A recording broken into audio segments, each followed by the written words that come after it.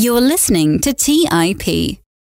So, the reality is the average person in the world today, their native currency is terrible and collapses a lot, like the Ukrainian currency or the Argentine peso or whatever, or they live under some sort of authoritarian regime like China or Russia, where, they don't have the rights that we would enjoy in the United States, the property rights that protect you against the state. And that financial privilege clouds people's ability to understand the impact Bitcoin's having on the world today. On today's episode, I am joined by Alex Gladstein. Alex is the Chief Strategy Officer at the Human Rights Foundation. In his work, Alex has connected hundreds of dissidents and civil society groups with business leaders, philanthropists, policymakers, and artists to promote free and open societies. Alex's writing and views on human rights and technology have appeared in media outlets across the world. He frequently speaks and writes about why Bitcoin matters for freedom. He has a new book that was just released, Check Your Financial Privilege. It was just published in March of 2022. During the episode, Alex and I cover the biggest problems that Bitcoin is solving internationally, why many citizens in developed nations are so quick to dismiss Bitcoin, ways in which Bitcoin is a tool of empowerment under authoritarian regimes, what Bitcoin's shortcomings are from a privacy standpoint, Bitcoin's overall impact in El Salvador, and much more. If you enjoyed this conversation, I recommend you check out Alex's new book, Check Your Financial Privilege, which was just published this month. Also, a couple of housekeeping items before we dive into the episode. As I announced a couple of weeks ago on the show, TIP is hosting a meetup at the Berkshire Hathaway shareholders meeting in Omaha. If you'd like to learn more about the details on the meetup, please email me at clay@theinvestorspodcast.com or DM me on my Twitter. My username is at clay_fink. That's at CLAY_FINCK. Also, as I've mentioned before, I am accepting questions to potentially answer on future podcast episodes. If you'd like to potentially have my answer to your question aired on the show, feel free to email me or shoot me a message on Twitter. All right, without further delay, sit back and relax as I hope you enjoy today's episode with Alex Gladstein. You're listening to Millennial Investing by the Investors Podcast Network, where your hosts, Robert Leonard and Clay Fink, interview successful entrepreneurs, business leaders, and investors to help educate and inspire the millennial generation.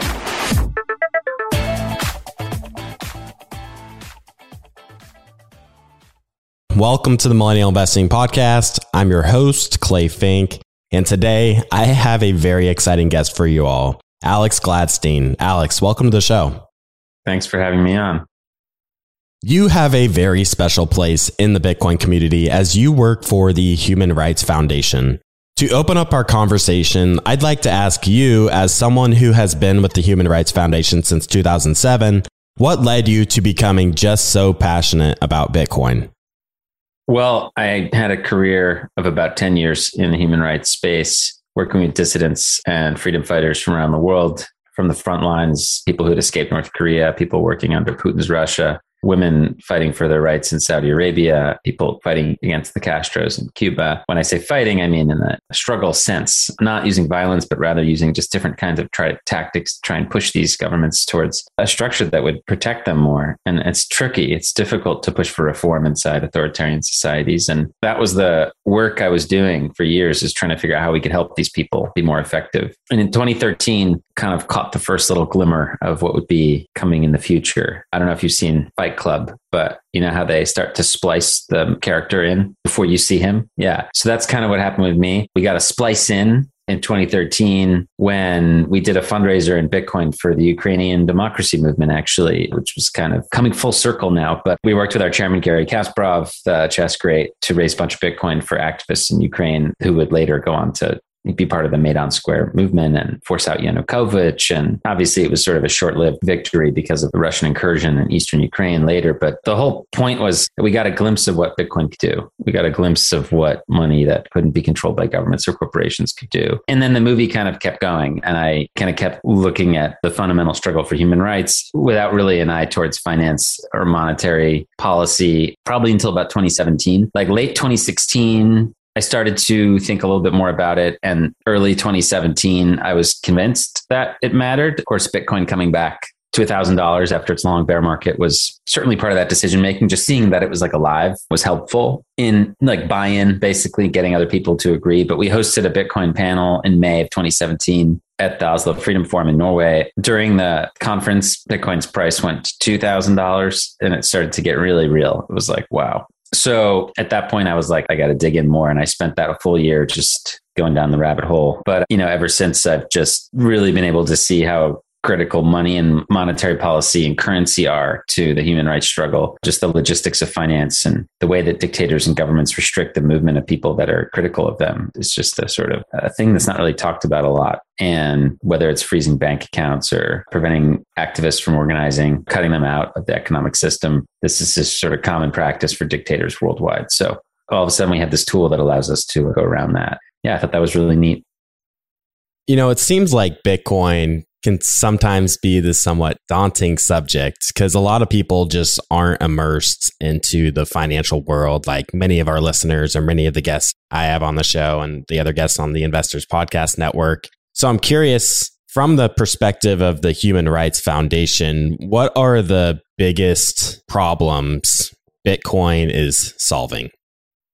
Yeah, so we have this phrase called Bitcoin fixes this in the community, which is a little tongue in cheek, but it's also literally real. Like there's a long list of things Bitcoin just straight up fixes. A frozen bank account would obviously be one of them. Not having ID, not having sufficient ID to open a bank account would be another. So just in the context of what's happening right now in Ukraine, I'll just give some examples. So you've got 1 million refugees as of yesterday, according to the UN. I mean, who knows what the actual numbers are, but let's just say they're very high. 1 million Ukrainians have fled Ukraine into Europe, into other countries. They did so in a matter of days or hours. They went on trains, they went on cars, they went by foot. They didn't have a lot of time to plan. Like if you go back and look at social media the week before the invasion, there was this sense that Russia might do something, right? People were debating it. And a lot of people were like, oh, it's fake news or whatever. And even the Russian government was saying it was fake news. They were like, haha. But even people there in Kiev in Ukraine were like carrying on life as normal. It was like this weird calm before the storm moment. So they probably weren't necessarily getting ready for an invasion. Did not seem to be the case. So they probably weren't like trying to get their house in order financially. And then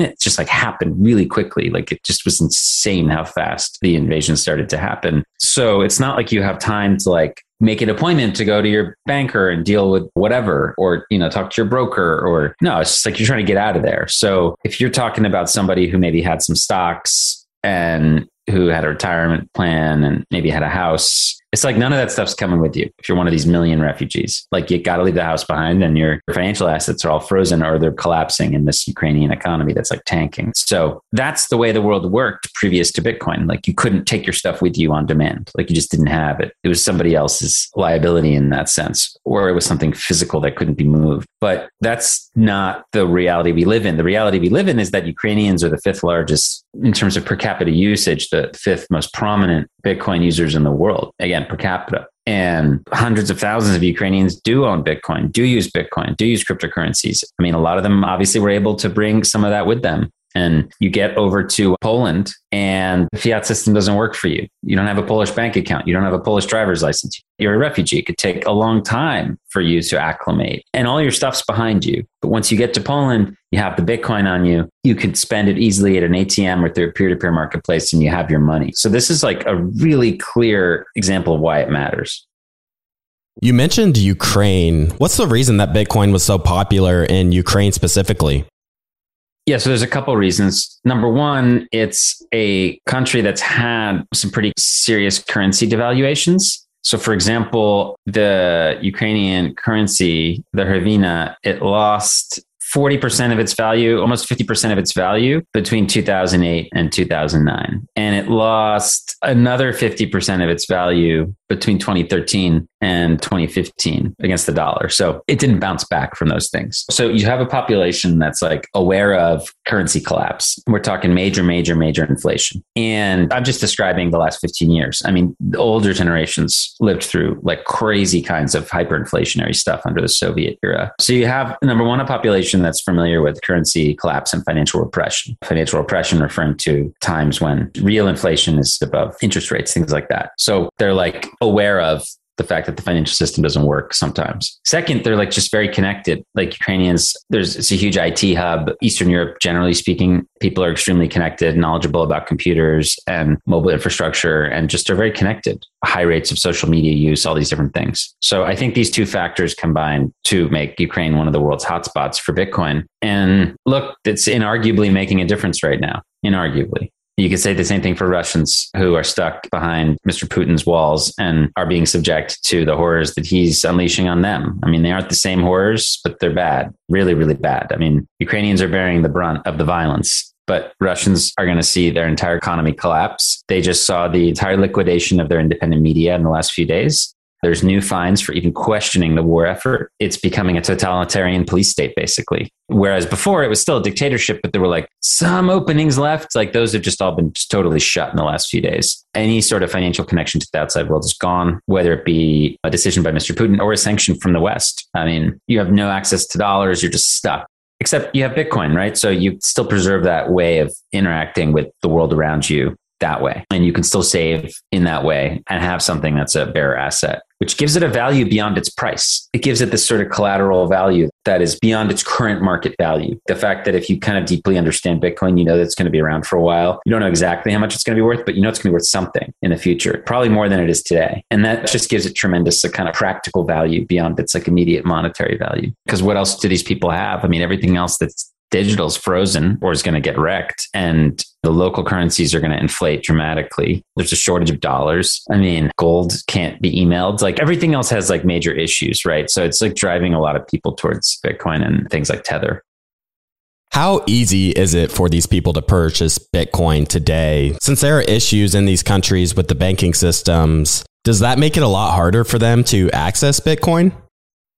There's a couple things at work here. Again, Russia and Ukraine were both pretty high per capita usage Bitcoin countries to begin with. So that suggests there's a lot of infrastructure there. It's all about in relation to what? Like if you've just arrived in Poland and you have no way to receive money from me, like dollars or euros, it's impossible. You have nothing to receive it in. I can't just like teleport you some banknotes. What I can do is I can talk on the phone with you and show you how to download a Bitcoin wallet. And within a matter of seconds, you can download, for example, the Moon wallet, MUUN wallet, and it's open source and free and doesn't require ID. And you make a little 4-digit PIN, and then you give me your QR or your address, just a string of numbers and letters, and I can send you $1, $10, $100, $500 immediately and instantly over the Lightning Network with like basically no fee. So, okay, you now have this value on your phone in a matter of minutes. Now you can just go to an ATM in Eastern Europe, and you can a Bitcoin ATM, and you can exchange the Bitcoin for euros. You can also use a peer-to-peer marketplace, a Telegram group. There's many, many ways to sell your Bitcoin into the currency that you need. You know, it may be different and new, but it's not like, it's definitely easier than trying to set up a bank account in Romania if you're Ukrainian. It's all about context. It's definitely easier to figure out how to use a Bitcoin app and send money to your family in America or vice versa, or especially have your family in America or Europe send you stuff than it is to try something else,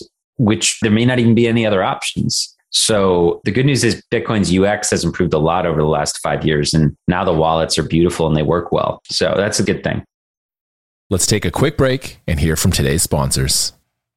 Hey everyone, it's Patrick, your host of Millennial Investing. Every year, my buddies and I do a guy's trip to escape the cold and dreary Ohio winters. Once we pick our destination, without fail, we all jump on Airbnb and find an incredible place to stay. We just got back from an amazing trip in Palm Springs, California, and our Airbnb home was a huge part of creating memories we'll never forget. I loved it so much, I'm taking my family back to Palm Springs for spring break, and we're staying in an Airbnb home my kids fell in love with and picked out themselves. While I was there, I had the realization that my own home could be an Airbnb. It's an excellent way to earn some extra cash, whether you're saving up for your next vacation, paying off some bills, or investing. Your home might be worth more than you think. Find out how much at airbnb.com/host. That's airbnb.com/host. Hey guys, have you ever wondered if there's an AI tool like ChatGPT specifically built for the stock market? A tool that not only does the research and analysis for you, but also allows for dynamic discussions? Well, wonder no more. Meet Meka, your AI-powered stock research assistant, now enhanced with real-time stock data. Let Meka do the heavy lifting for you to significantly reduce your research time. And the best part, Meka is 100% free. Ask Meka questions like, explore the financial health of Apple through a summary of its balance sheet. Compare the financial statements of Apple and Tesla. What is the analyst price target for Microsoft? What is the social sentiment analysis of Amazon? And millions of other queries right at your fingertips. Visit Meka.com. That's MEYKA.com. Buy low, sell high. It's easy to say, hard to do. For example, high interest rates are crushing the real estate market right now. Demand is dropping and prices are falling, even for many of the best assets. It's no wonder the Fundrise flagship fund plans to go on a buying spree, expanding its billion-dollar real estate portfolio over the next few months. You can add the Fundrise flagship fund to your portfolio in just minutes and with as little as $10 by visiting fundrise.com/millennial investing. Carefully consider the investment objectives, risks, charges, and expenses of the Fundrise flagship fund before investing. This and other information can be found in the fund's prospectus at fundrise.com/flagship. This is a paid advertisement. All right, back to the show.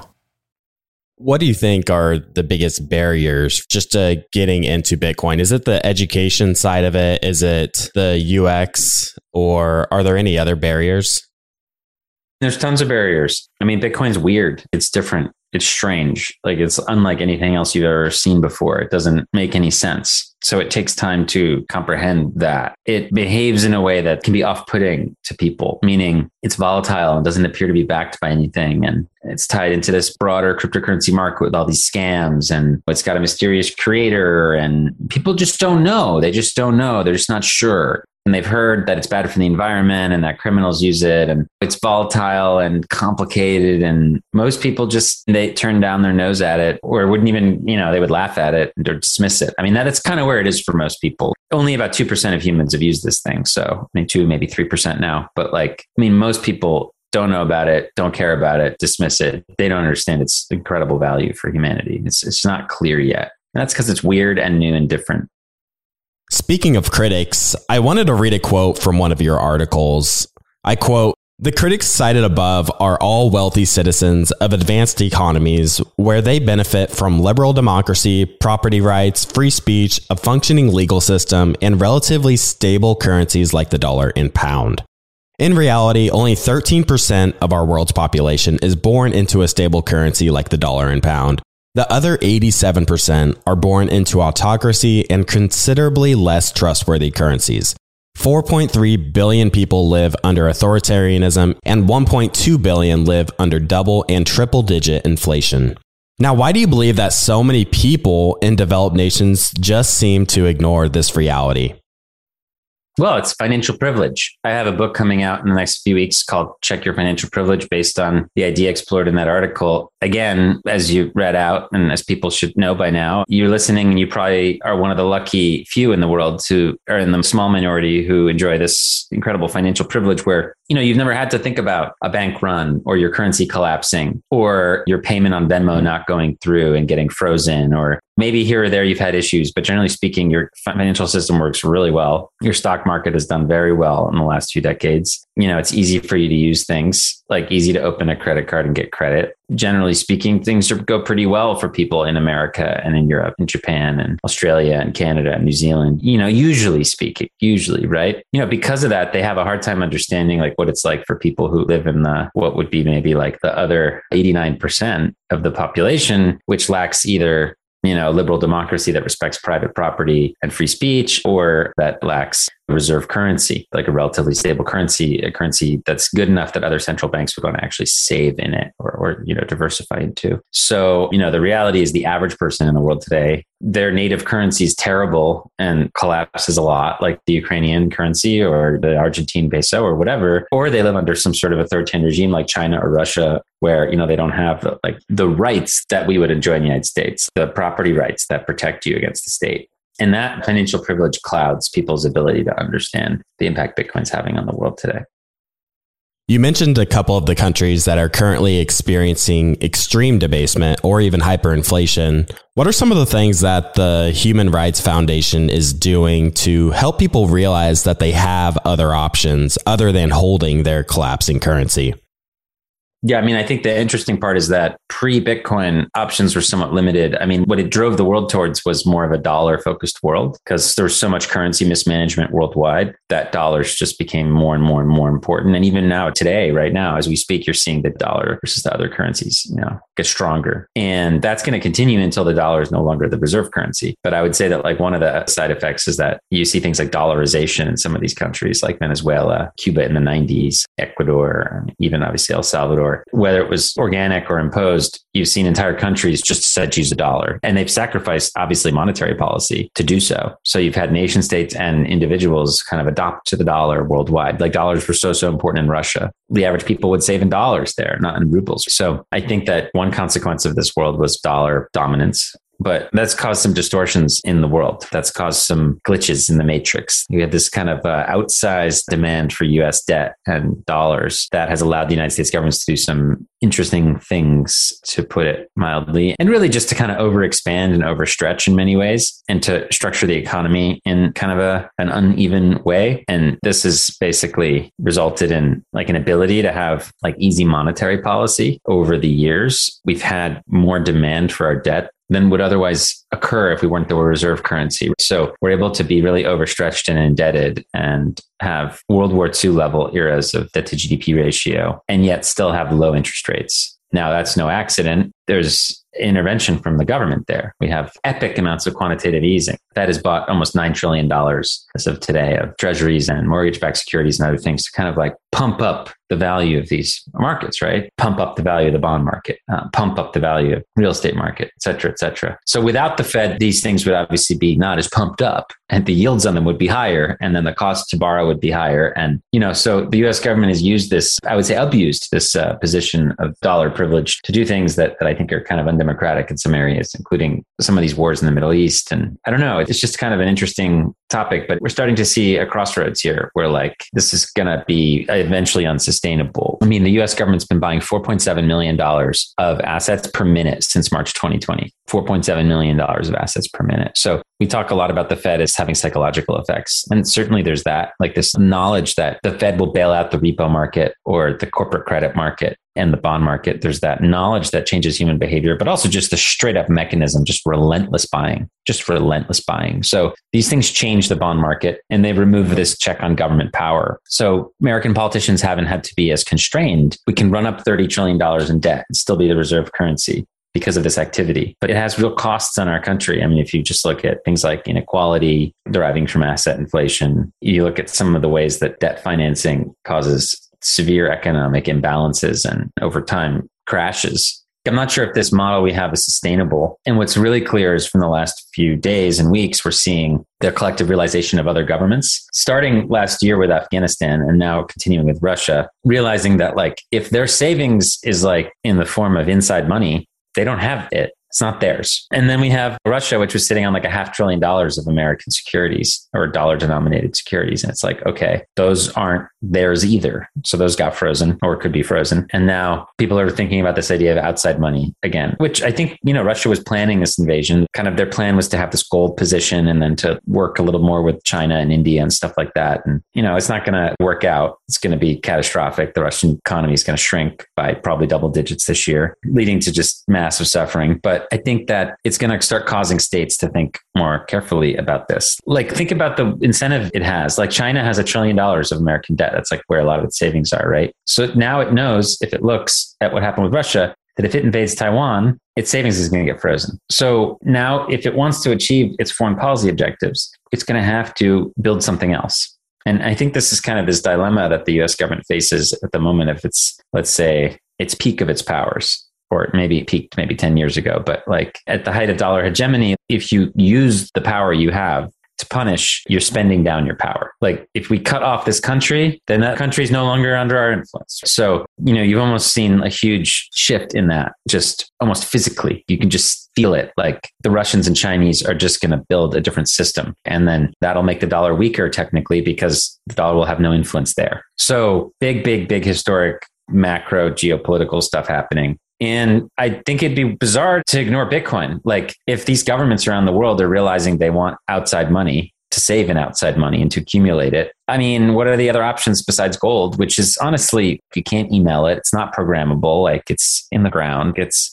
just so many problems with gold. Bitcoin just seems like way better in a lot of different ways. It seems inevitable that these governments are going to start adopting it in this way. And from a human rights lens, I think that's really amazing because out of total self-interest, these governments, which maybe don't care about human rights at all, or even anti-human rights, they're going to be adopting this thing, strengthening it, mining, securing the network, making the value of it go up, increasing interest from populations around the world. Like it's this weird positive feedback loop thing. So even if like these anti-democratic governments choose to use it, they have no choice in a way but to help support freedom because they're reinforcing Bitcoin and the Bitcoin network and the sort of network effect that it has. It's going to be a really interesting decade ahead to watch what happens here with central banks and what do they do with their balance sheets in their quest maybe now to diversify away from inside money. And then what do dictators do? Because they have this dilemma where they don't like Bitcoin. Like Xi Jinping banned Bitcoin mining before the 100th anniversary of the CCP because he was worried about it because he doesn't control it. Putin did not have Bitcoin in his plan here, which is almost crazy to think about. But like he couldn't because he's afraid of it because activists and dissidents and stuff use it and he can't control it. And for him to like go in there and pump up Bitcoin like would have been not great for him. I mean, if you've got more Bitcoin adoption in Russia, it means that the government has less control over the people. So I think there's a lot of dilemmas coming up here, but I think what's super clear is that Bitcoin is going to be super valuable in the coming decade, both from a price perspective versus dollars or goods and services, but also just from like a practical perspective,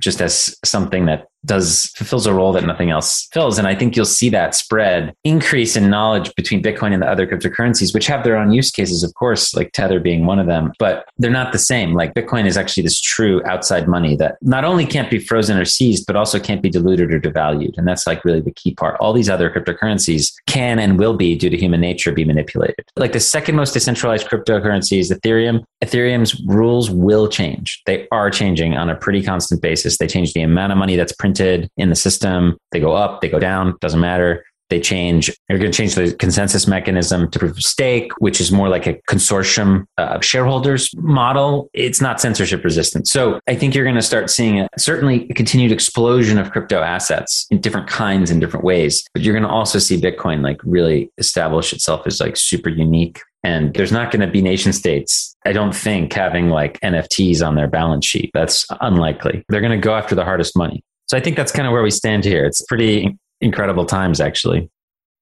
Yeah, you kind of beat the drum on this idea of Bitcoin being the Trojan horse. You wrote a brilliant article about this where you believe Bitcoin is this freedom technology where it empowers the people, yet those currently in power, call it the institutions and the governments, due to Bitcoin's price appreciation, seems as something that may be appealing due to things like currency devaluation, due to the freezing of accounts from other nations, things like that. So even though it may not be in their best interest in a way to adopt Bitcoin, they're almost incentivized to. Yeah, I mean, that's, I guess what I'm getting at here is that they're going to face this conundrum about where do we save our national earnings and savings? What's our strategic reserve going to be? And there's going to be quite clearly now globally, even for neutral countries like India, like an interest in making sure that part of that is in outside money. Maybe that'll cause an interest in gold, but I think eventually people figure out that Bitcoin's better than gold, like in almost every way. And then you're going to see something crazy happen. I don't know whether that takes place like in a slow motion thing over 5 years, or whether it takes place in 72 hours. I have no idea. But it's not like there's a huge amount of Bitcoin for sale to begin with. There's been times over the last couple years where the amount extant for sale is like not very much. Obviously, these are moments where the prices tend to go up, and more will come onto the market as the price goes up. But there are going to be people who don't really want to sell necessarily, and there's going to be a lot of people who want to buy.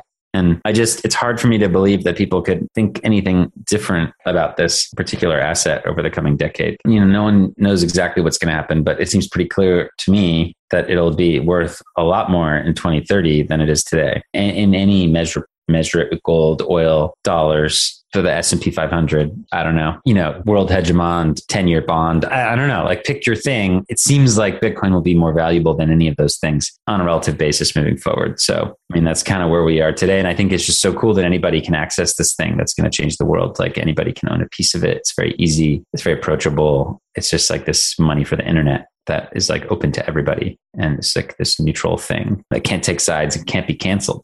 It is open for everybody, open for business.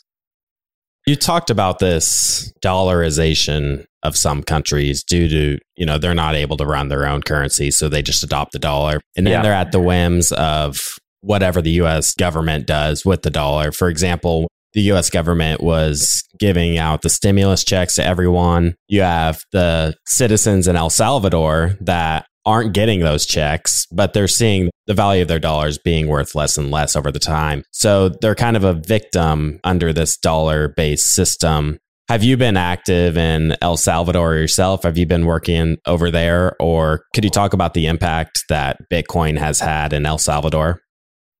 Yeah, look, as you say, it's already a dollarized country, so the government doesn't really have like that much discretion when it comes to monetary policy. And like when there is monetary inflation, the Salvadorans don't get stimulus checks. This is clear. So it was a trade-off that they made.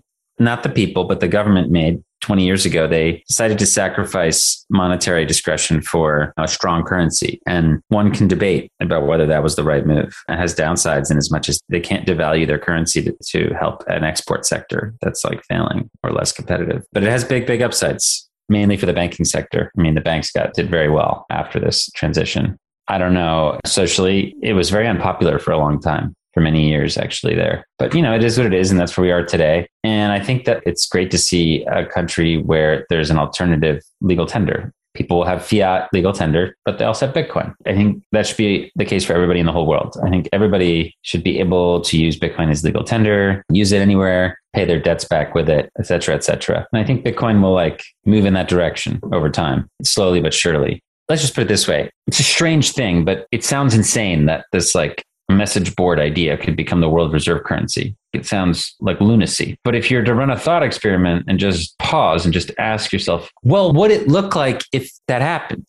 How would that happen? You start to think through it. Well, it would start with a small community of people, and maybe it would trade for a while without a monetary value, and they would experiment on it. And then one day, maybe somebody would trade someone else something for it. Maybe it would be pizza even. And, maybe it would accumulate a monetary value. And then maybe it would be eventually worth $1. And then maybe the market cap of the whole thing would eventually be worth $1 million.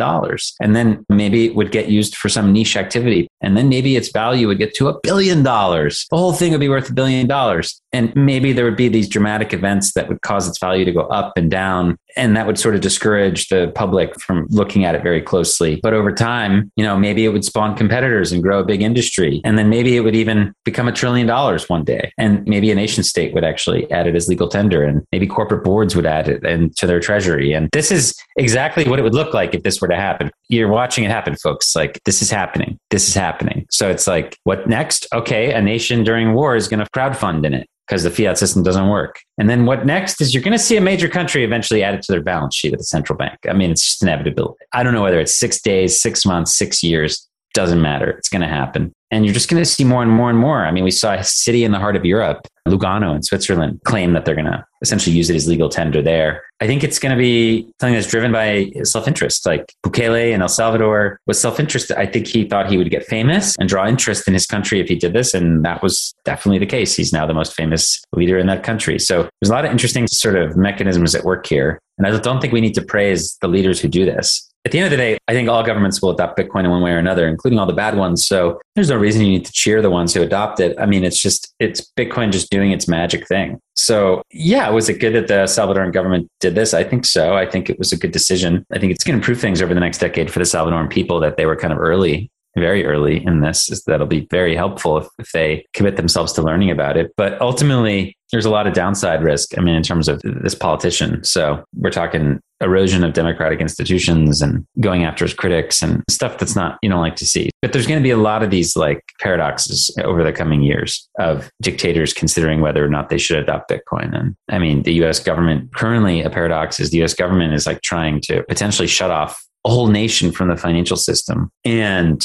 that's just going to have incalculably bad results for the Russian people. They didn't choose to fight this war. Putin did. And a lot of those soldiers don't want to be there. And they're getting punished for his behavior. So I think one of the paradoxes is the US government should be thinking about trying to help people. And inadvertently, they're hurting people through some of these sanctions. I think the smart sanctions are good, but like turning off Apple Pay for the whole country of Russia, like just makes no sense. And maybe that has to do more with the banking failures than the actual kind of following sanctions. But either way, this closing off of the Russian economy is terrible for the world. It's just such a disaster. I mean, I think Russia and Ukraine constitute something like 40% of the world's wheat.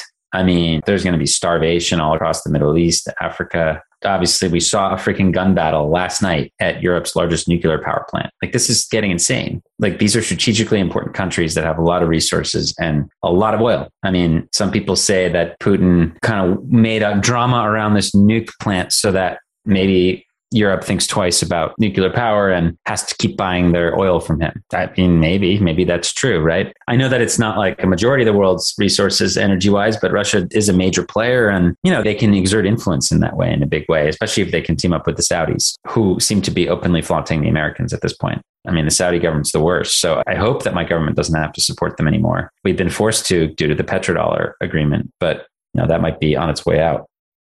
Let's take a quick break and hear from today's sponsors. Hey everyone, it's Patrick, your host of Millennial Investing. Every year, my buddies and I do a guy's trip to escape the cold and dreary Ohio winters. Once we pick our destination, without fail, we all jump on Airbnb and find an incredible place to stay. We just got back from an amazing trip in Palm Springs, California, and our Airbnb home was a huge part of creating memories we'll never forget. I loved it so much, I'm taking my family back to Palm Springs for spring break, and we're staying in an Airbnb home my kids fell in love with and picked out themselves. While I was there, I had the realization that my own home could be an Airbnb. It's an excellent way to earn some extra cash, whether you're saving up for your next vacation, paying off some bills, or investing. Your home might be worth more than you think. Find out how much at airbnb.com/host. That's airbnb.com/host. Buy low, sell high. It's easy to say, hard to do. For example, high interest rates are crushing the real estate market right now. Demand is dropping and prices are falling, even for many of the best assets. It's no wonder the Fundrise flagship fund plans to go on a buying spree, expanding its billion-dollar real estate portfolio over the next few months. You can add the Fundrise flagship fund to your portfolio in just minutes and with as little as $10 by visiting fundrise.com/millennial investing. Carefully consider the investment objectives, risks, charges, and expenses of the Fundrise flagship fund before investing. This and other information can be found in the fund's prospectus at fundrise.com/flagship. This is a paid advertisement. Quick math. The less your business spends on operations, on multiple systems, on delivering your product or service, the more margin you have and the more money you keep.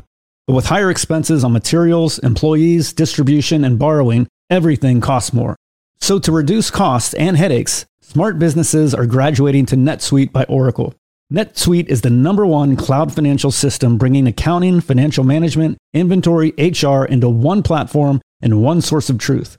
With NetSuite, you reduce IT costs because NetSuite lives in the cloud with no hardware required, accessed from anywhere. You cut the cost of maintaining multiple systems because you've got one unified business management suite. You improve efficiency by bringing all your major business processes into one platform, slashing manual tasks and errors. Over 37,000 companies have already made the move. So do the math. See how you'll profit with NetSuite. Everything seems to be more expensive these days. I've noticed this at my own businesses that I've run. You'd be wise to find proven ways to cut costs and boost performance at the same time. By popular demand, NetSuite has extended its one-of-a-kind flexible financing program for a few more weeks. Head to netsuite.com/MI. netsuite.com/MI. That's netsuite.com/MI. All right, back to the show.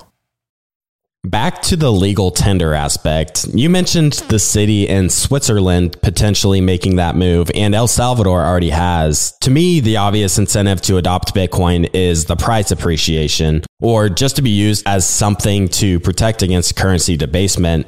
I'm curious why they are even looking into the legal tender piece when a lot of people might not really have trouble performing transactions in their local currency.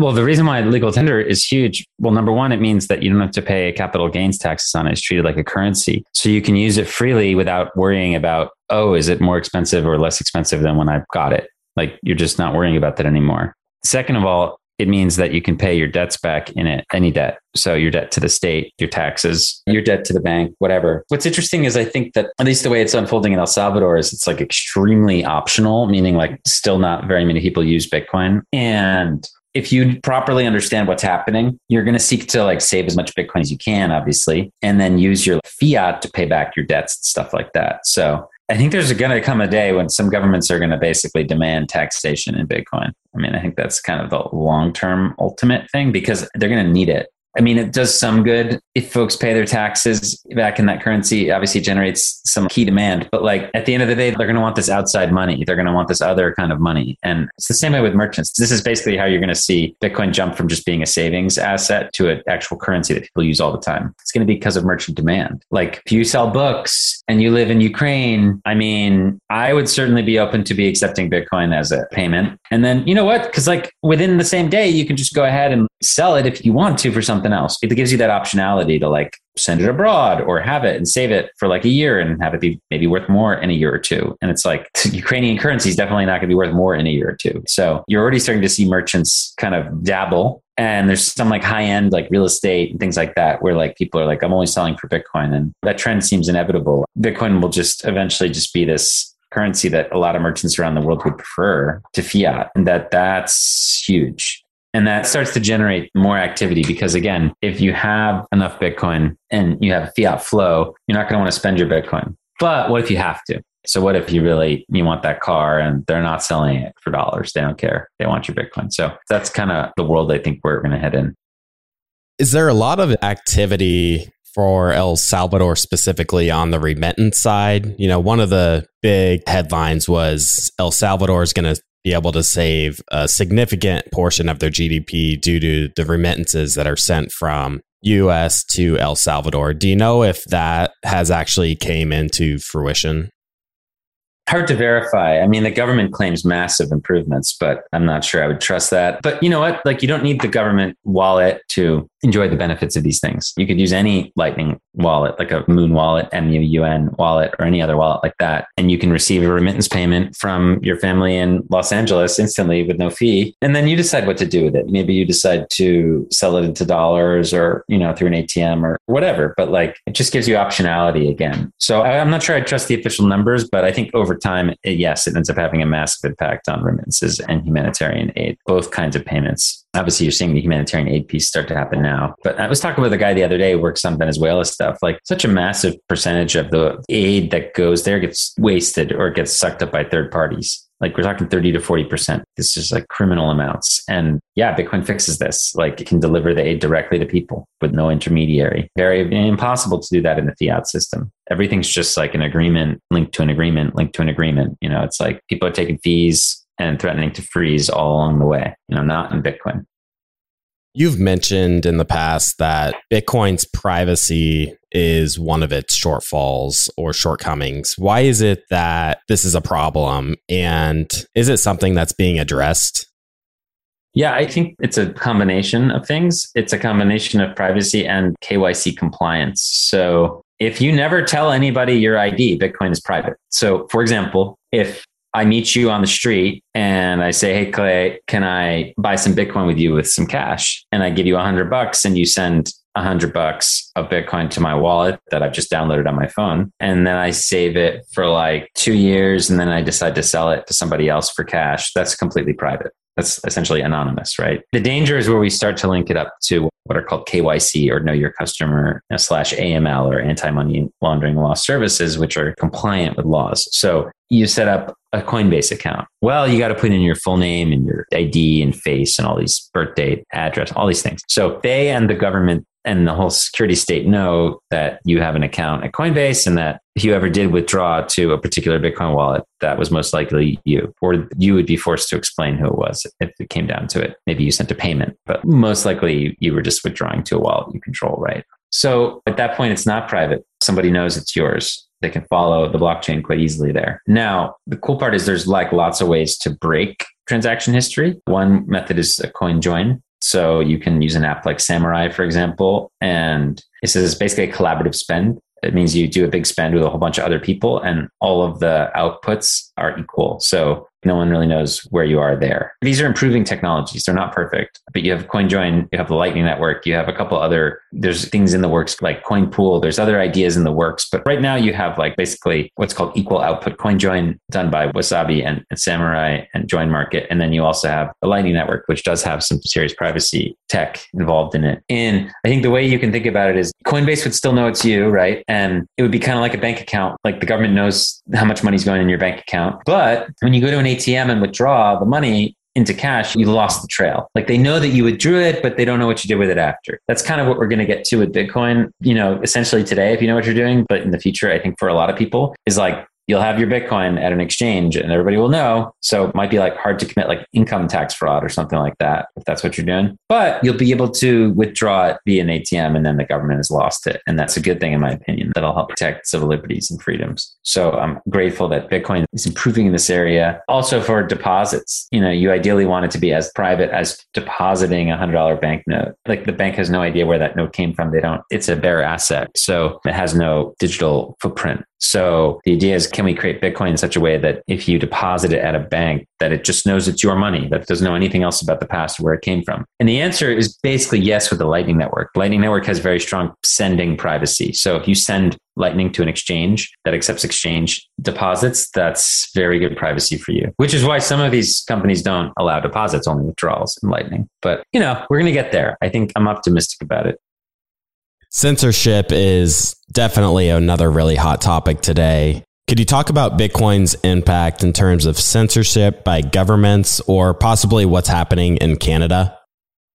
Sure. And I think this chapter is closed for now, but hugely important, I think, for the world. Here you have a liberal democracy that's supposed to be upholding all kinds of rights for its citizens and is usually seen as like one of the most open countries in the world. They had a widespread protest movement broken out over the idea of vaccine mandates, which were very controversial in Canada. I don't know the exact polling, but I do know that a significant part of the population did not want vaccine mandates, especially in certain provinces. So they decided to protest, and people who drove trucks and were part of the transportation industry decided to use their power, like as an old school left-wing labor movement, to do this. They said, screw it, we're going to stop delivering for our bosses, basically, and we're going to protest until they drop vaccine mandates. This is like a by-the-book protest tactic. Any peaceful protest movement would point to this as a success. It was a hugely successful from the point of view of disrupting the government and forcing them to like change policy. And in some circumstances, some provinces dropped the mandate. So protest was, whether or not you agree with the politics of it, it was obviously quite effective in many ways. And what ended up happening is that the protesters, you know, needed money to organize and et cetera, et cetera. And they ran some like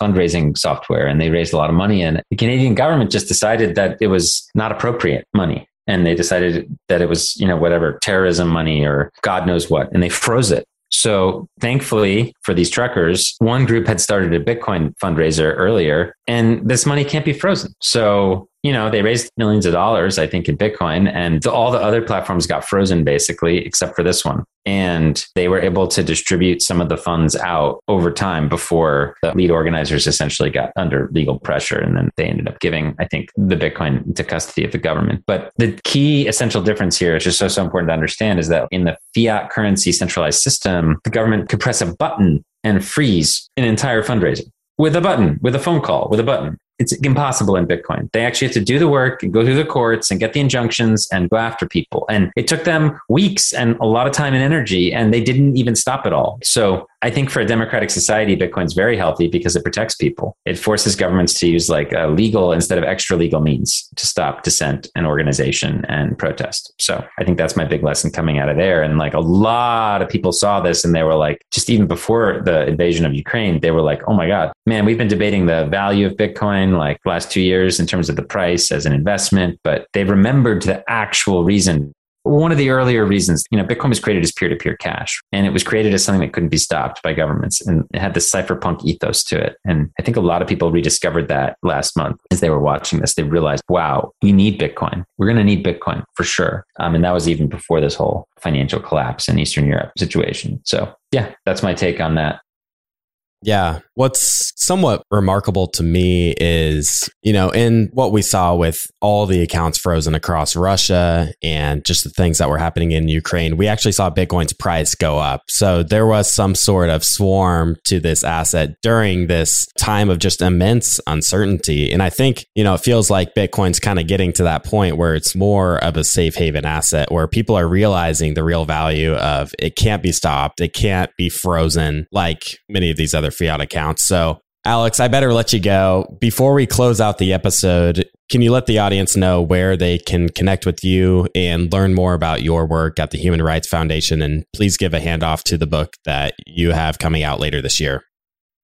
Yeah, sure. Well, you can follow me on Twitter at Gladstein, Gladstein. My DMs are open. You can follow our work at the Human Rights Foundation or HRF on Twitter. The book is going to be called Check Your Financial Privilege, coming out soon, recommended as gift to someone who doesn't know anything about Bitcoin. It's not boring and technical. It's telling the stories of people around the world who use this thing. And I hope it's interesting for folks. But yeah, thanks again for having me on. Thank you, Alex. All right, everybody. I hope you enjoyed today's episode. Please go ahead and follow us on your favorite podcast app so you can get these episodes delivered automatically. And if you haven't already done so, be sure to check out our website, theinvestorspodcast.com. There you'll find all of our episodes, some educational resources we have, as well as some tools you can use as an investor. And with that, we'll see you again next time. Thank you for listening to TIP. Make sure to subscribe to We Study Billionaires by the Investors Podcast Network. Every Wednesday, we teach you about Bitcoin, and every Saturday, we study billionaires and the financial markets. To access our show notes, transcripts, or courses, go to theinvestorspodcast.com. This show is for entertainment purposes only. Before making any decision, consult a professional. This show is copyrighted by the Investors Podcast Network. Written permission must be granted before syndication or rebroadcasting.